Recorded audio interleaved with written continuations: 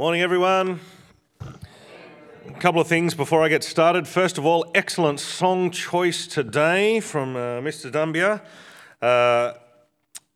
You might wonder why in his name we say this is God's only plan. This is God's only plan. God has only ever had one, what I might call the promise plan of salvation that gets progressively revealed throughout the scriptures and results in thousands of tongues. Now, the word tongues in the old ways actually means language. Thousands of languages, people from all tribes, nations and languages praising God in the throne room of heaven.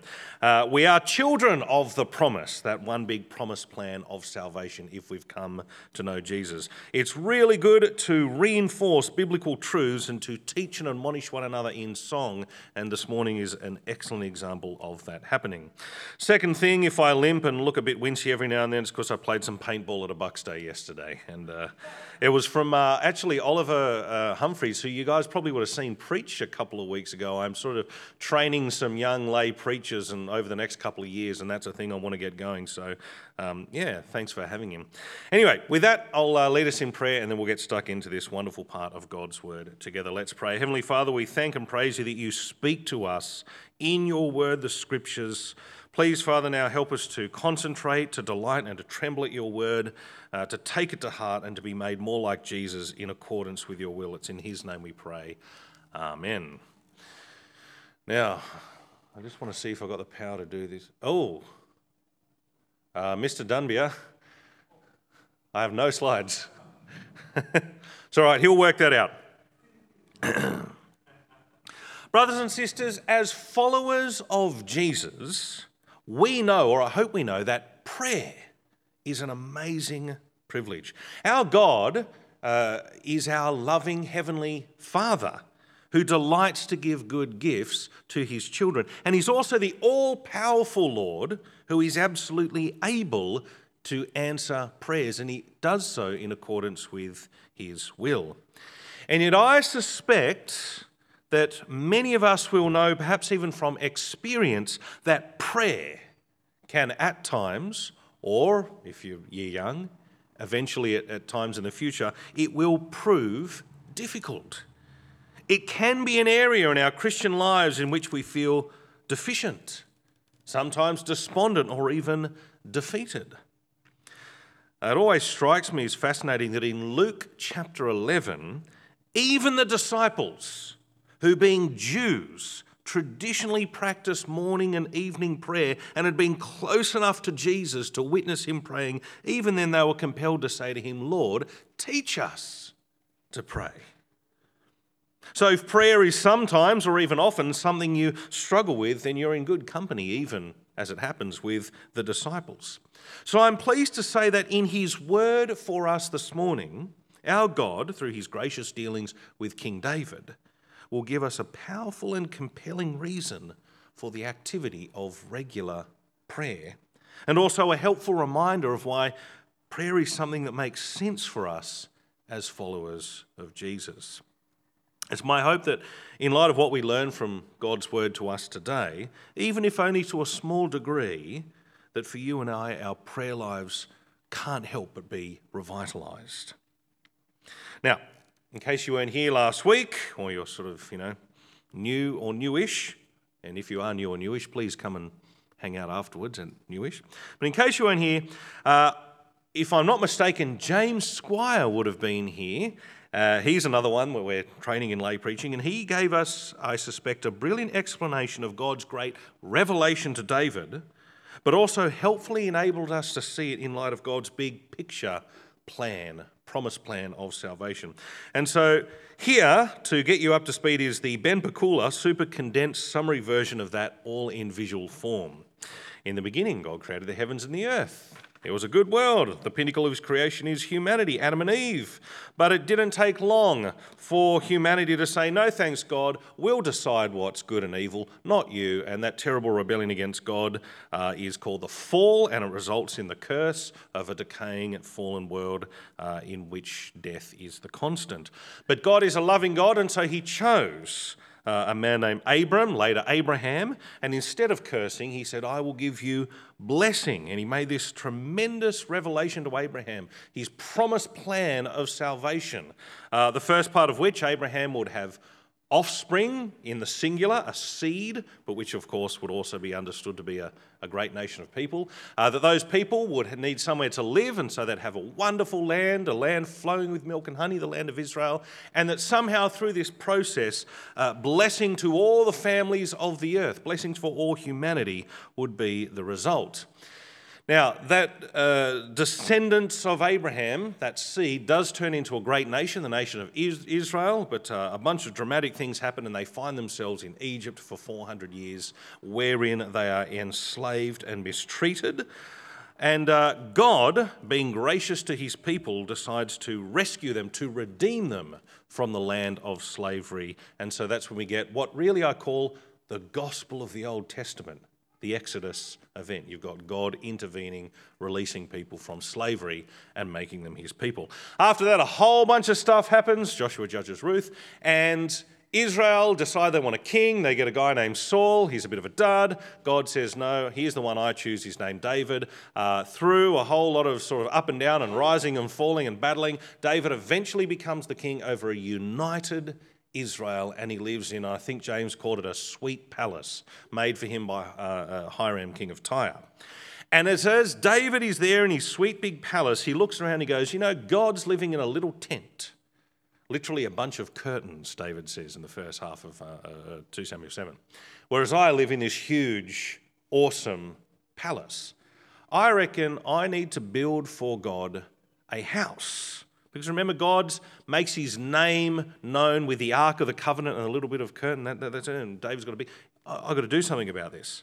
But it's as he's thinking about that, about building this big house for God, that God comes to David via the prophet Nathan, and he says to him, and this has got to be the worst paraphrase I've ever done in my life, David, I don't need a temple. I'm going to get one later under Solomon. But while we're on the subject, Dave, I'm going to build you a house. I'm going to do a big reverse here. You're going to get a house instead of me. And of course, the word house has two meanings, like a house is the brick building I live in, but my son comes from the house of Pekula. It can be a dynasty, a family line. And so David's going to have a family line, and a descendant of David will rule on your throne over my kingdom forever. Now, after that extraordinary revelation, we could just get on with the story of the life of King David and the history of Israel as we continue to go through 2 Samuel. But the writer/compiler of 2 Samuel, very thankfully, saw fit to include David's prayerful response to this extraordinary news.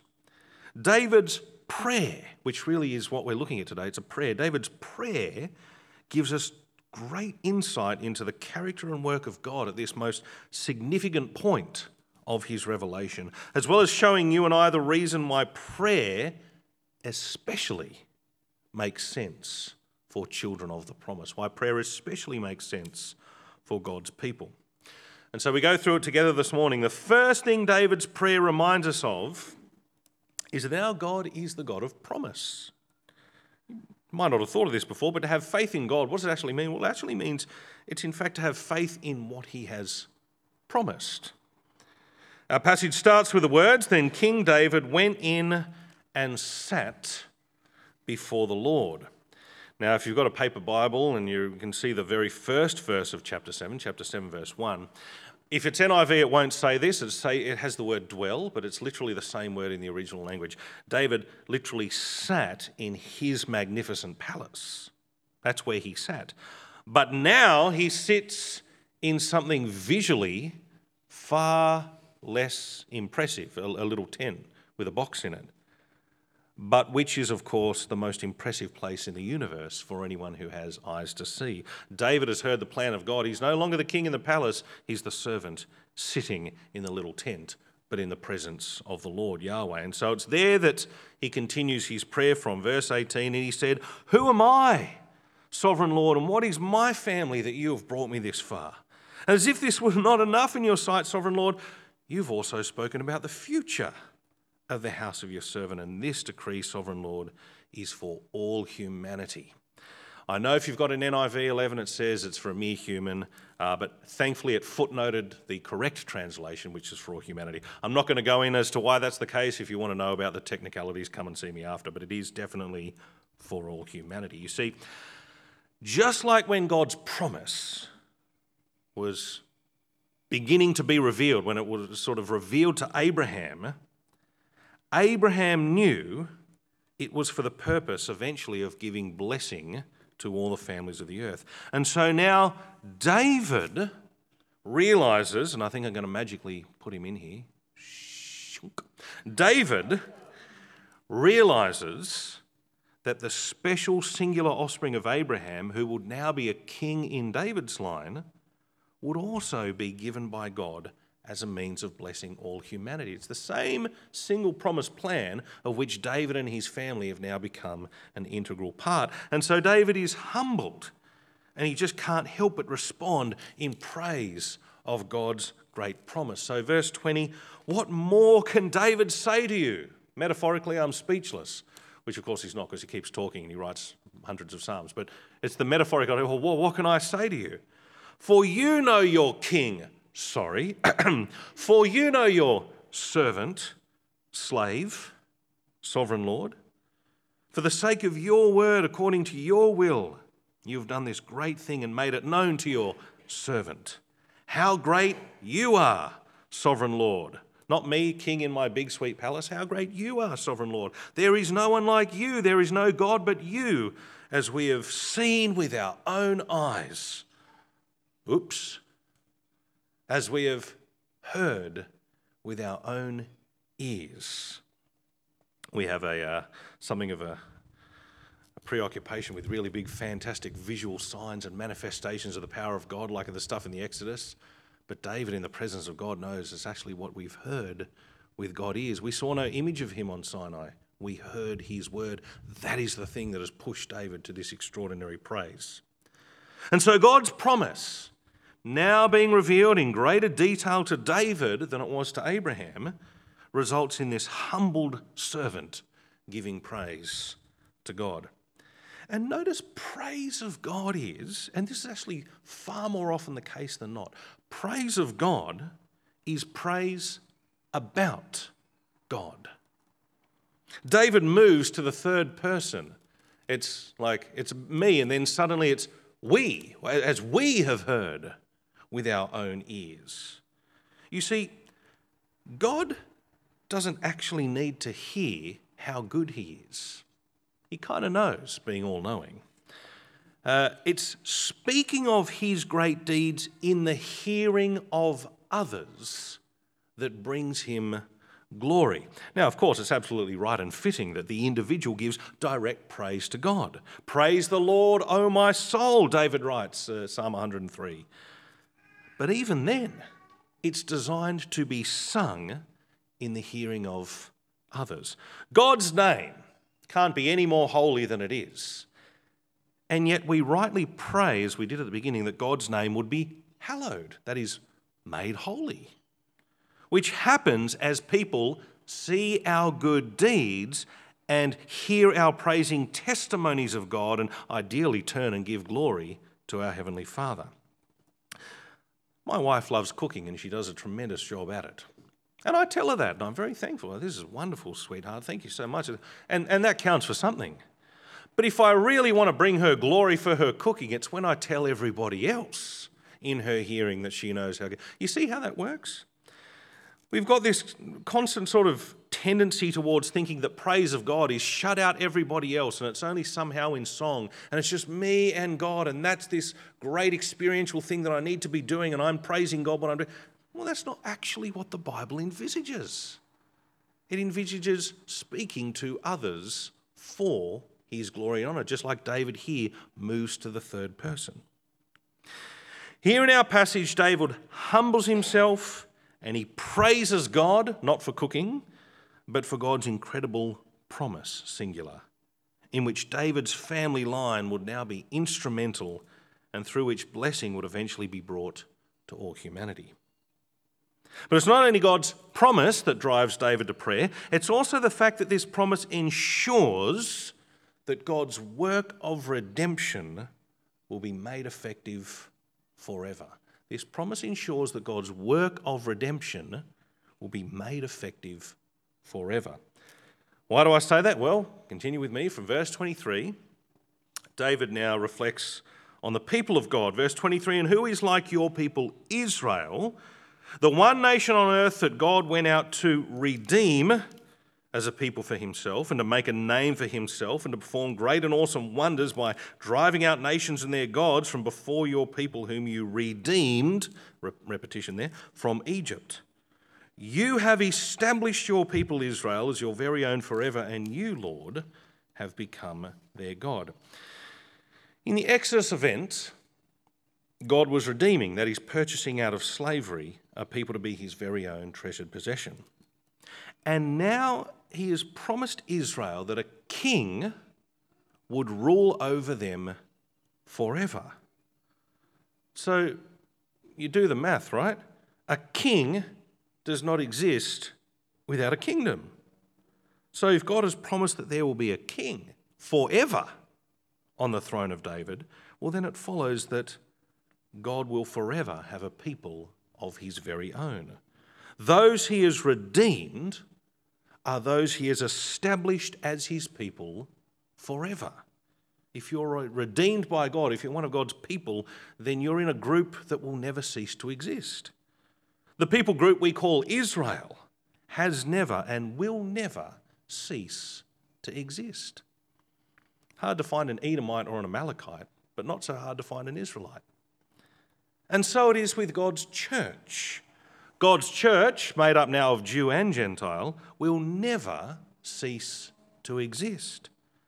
No communist or fascist dictatorship, no Islamic terrorist organisation, no materialistic secular Western culture filled with its values of selfism and self-expression. No matter how determined and powerful these things and forces may be, they will never be able to rid the earth of God's church.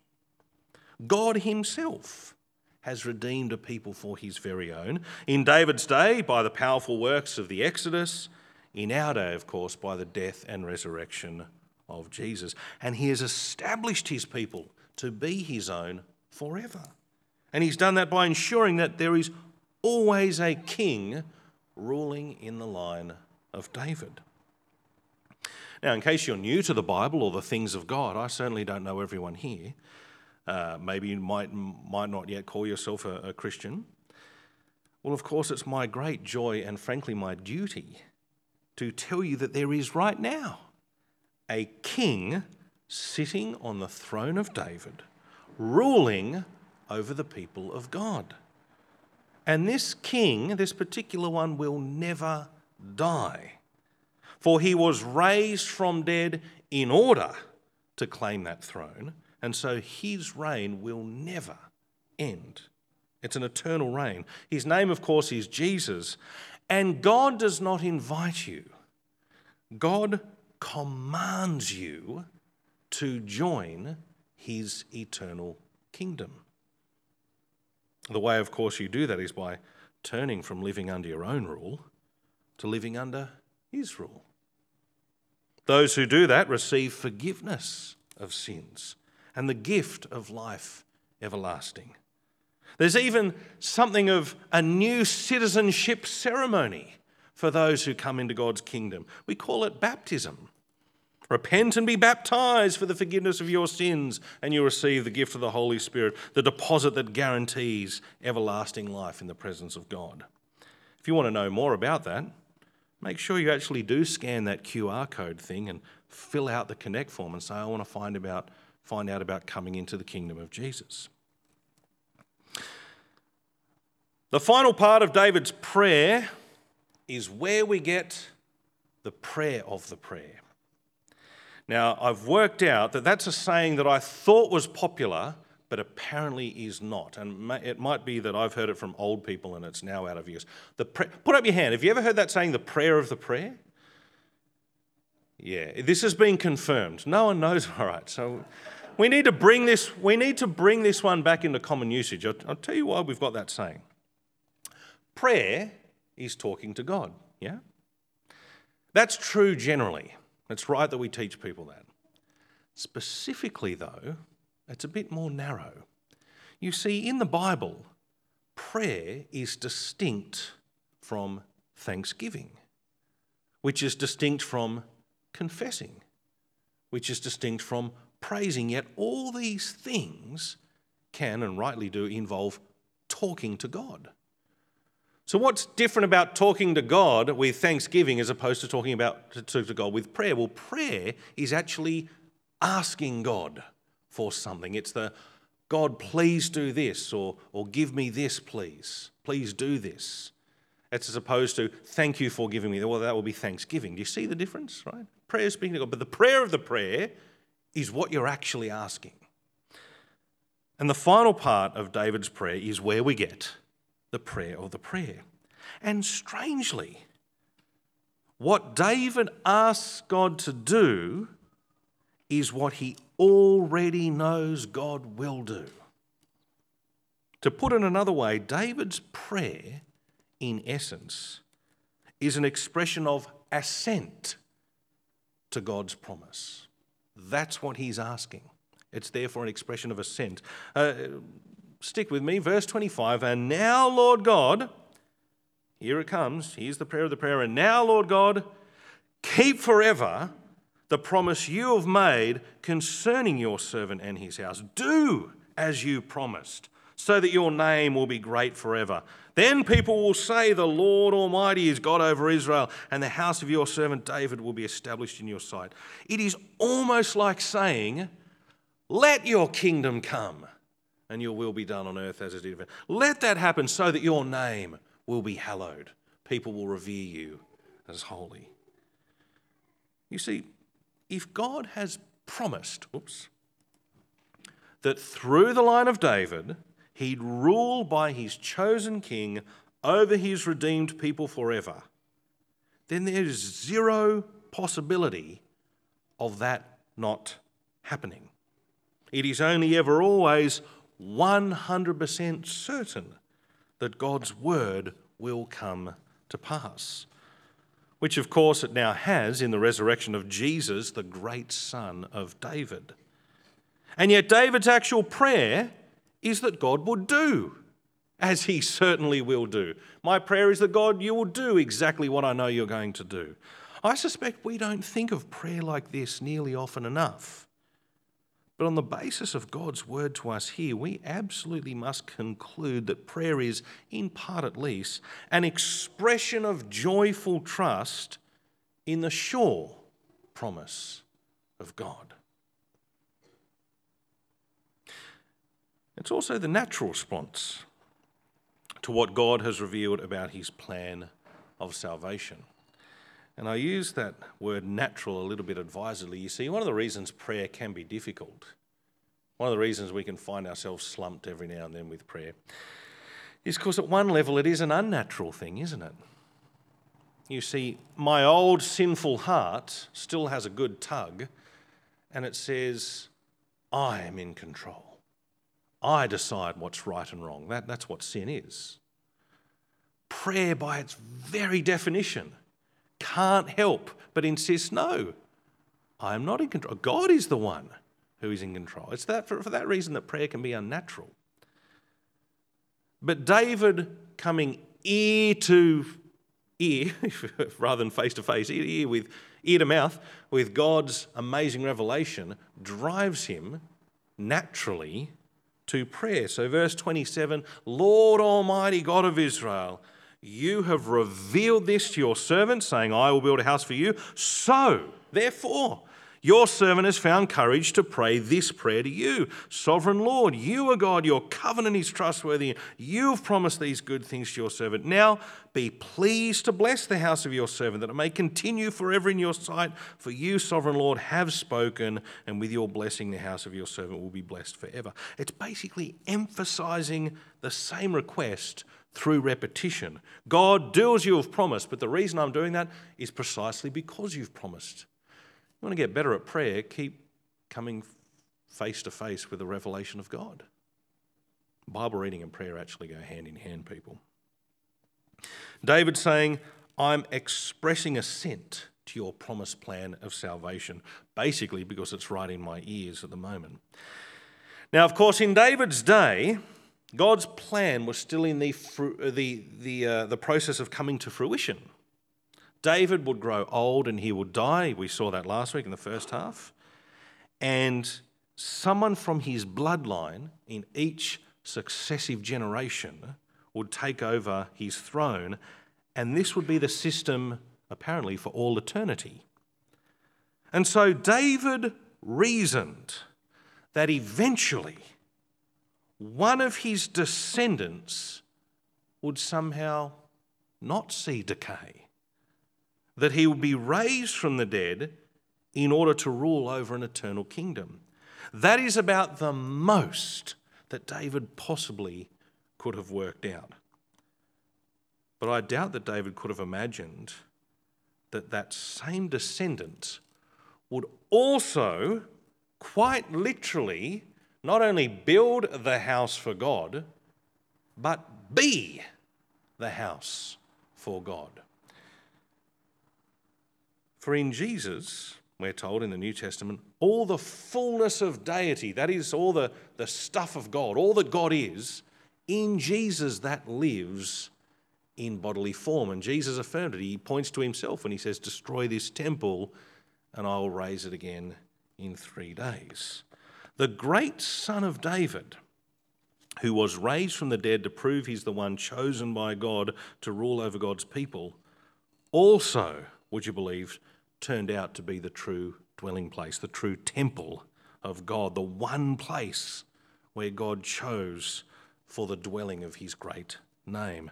Those who come into the kingdom of Jesus are so united with him that we can now be said to dwell right now in the presence of God, raised up with Jesus and seated at God's right hand.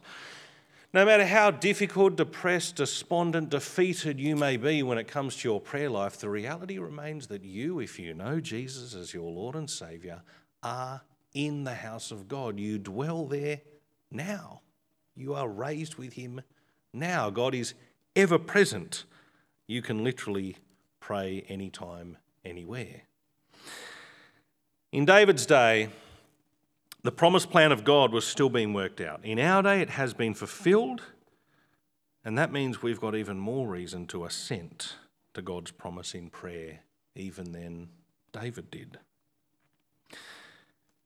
When Jesus taught his followers how to pray, what he gave us, the Lord's Prayer, was a means by which, no matter how defeated and despondent we might be, we can actually always express our assent to God's promised plan of salvation. As a matter of fact, when you're despondent or defeated in your prayer life, it actually makes even more sense to consider how Jesus taught us to pray. It's actually a very low bar. The Lord's Prayer occurs twice in the Gospels. In Matthew 6, it's actually a model of how to pray. Jesus taught them how they should pray. Our Father in heaven, hallowed be your name, etc. And that's really important because throughout the ages, a number of Christians have foolishly assumed that it's actually exactly what to pray, and that if you pray it 10, 20, 30 times, you somehow gain great merit and favour with God. Say the Lord's Prayer 20 times, right?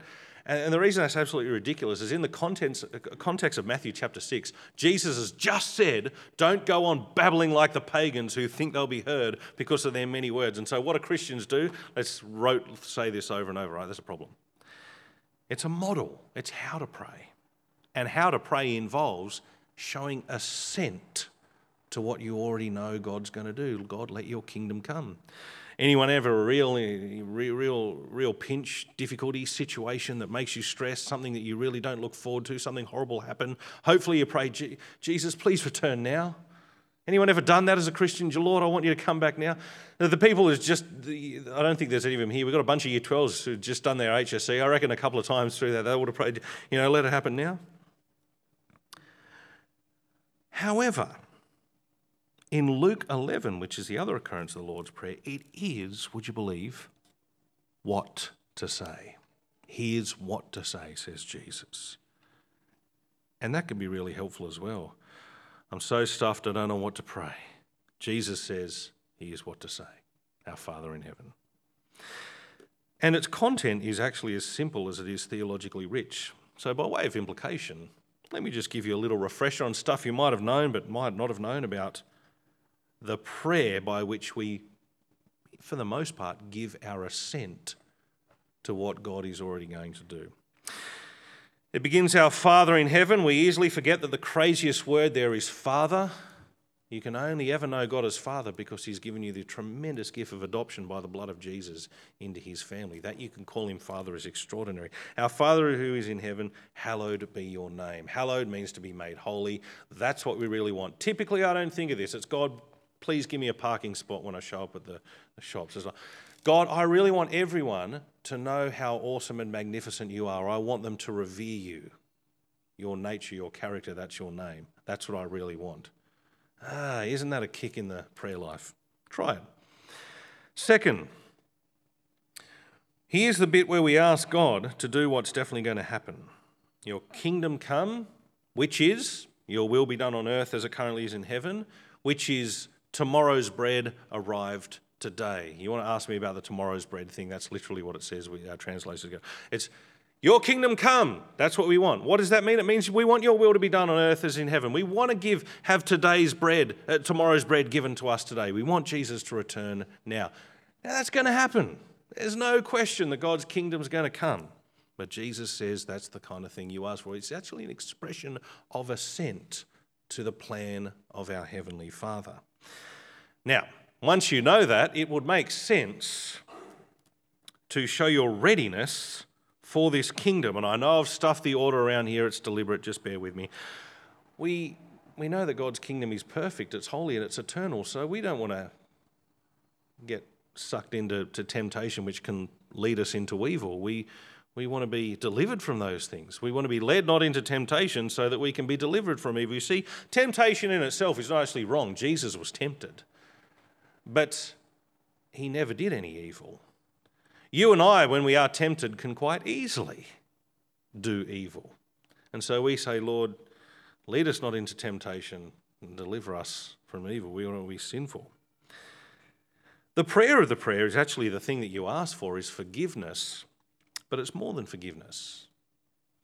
It's forgive us our sins as we forgive those who sin against us. God has and will, of course, forgive our sins.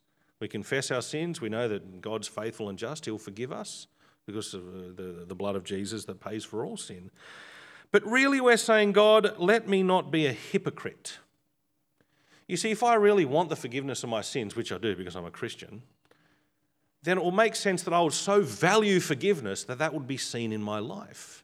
How could I say, God, I want your forgiveness, but I'm going to be a real jerk to other people and not give them forgiveness? That's stupid. As a matter of fact, this is the one part of the prayer that Jesus comments on to explain it right afterwards, right? Because if you don't forgive them, then, well, neither your Heavenly Father will forgive you, right? It's, Lord, make me not a hypocrite. You heard the old saying, church is filled with hypocrites? You ever heard people say that? You know the right response to it, don't you? It says, no, we're not filled with hypocrites. We've still got room for more. Come and join us. Right? If anyone says it, you tell them that. It's actually a way of hallowing God's name as well. It's a way of not taking the Lord's name in vain. Wait a minute, Ben, what are you talking about? Lord's name in vain? That's 10 commandments. What do you mean hallowed? That's earlier in the Lord's Prayer. Hear me out, people. I said this at night church last week and it's going to stick, so here we go. There's a great school in Whoop Whoop and it's called St. Benny's because I just made it up. And I go to St. Benny's school in Whoop Whoop, and so because I go to that school, I've got a uniform, and the uniform has emblazoned on the front St. Benny's Whoop Whoop, right? I get out of school for the afternoon, I see an old lady and I kick her, I see a bus and I throw an egg at it and I smash the window, and I see a shop and I go in there and I steal all the stuff and punch the guy on the way out, right? I'm the biggest jerk that has ever lived in Whoop Whoop. And of course I get discovered, and the next day the principal calls me into the office, and the principal, apart from expelling me or bashing me on the head, says, "You gave our school a bad name." Because everyone knows I go to St. Ben's Whoop Whoop, it's written on my thing, and I'm doing these horrible things. See how that works?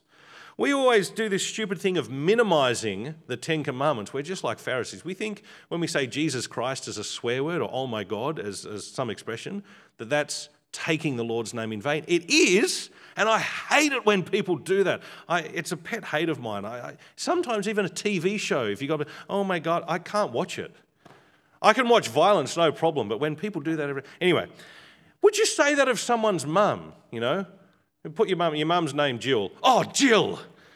I mean, how disrespectful that be? I said this at night church and someone said, actually, I'd find it kind of funny. But you get the idea, right?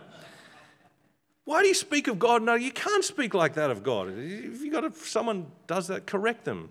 Jesus Christ is Lord and Saviour. He's not a swear word. But that's the tiniest little bit. That's like 1% of taking the Lord's name in vain.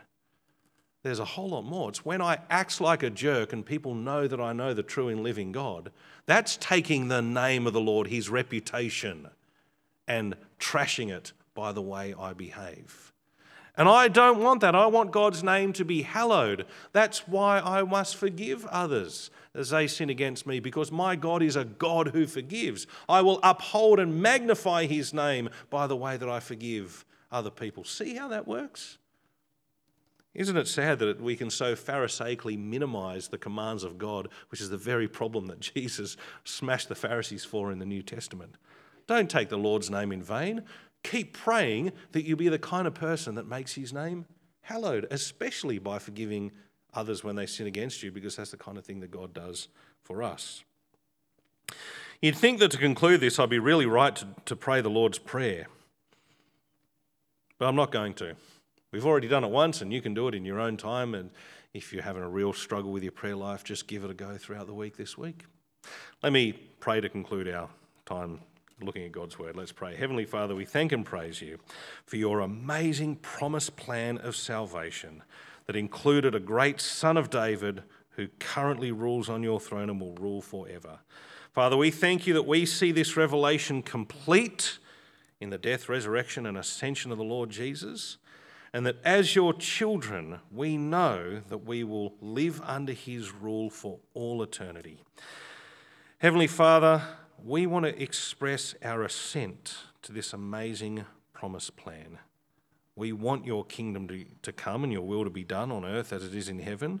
And we pray that in the here and now, we'd be delivered from temptation and evil, that we'd reflect your great name by forgiving those who sin against us, as indeed you have forgiven us. Heavenly Father, we ask for those of us for whom prayer is currently a struggle, that by the power of your Spirit at work within us, you'd enable us throughout the week to grow in our ability and our joy at assenting to your promised plan through prayer. And we ask these things in Jesus' name. Amen.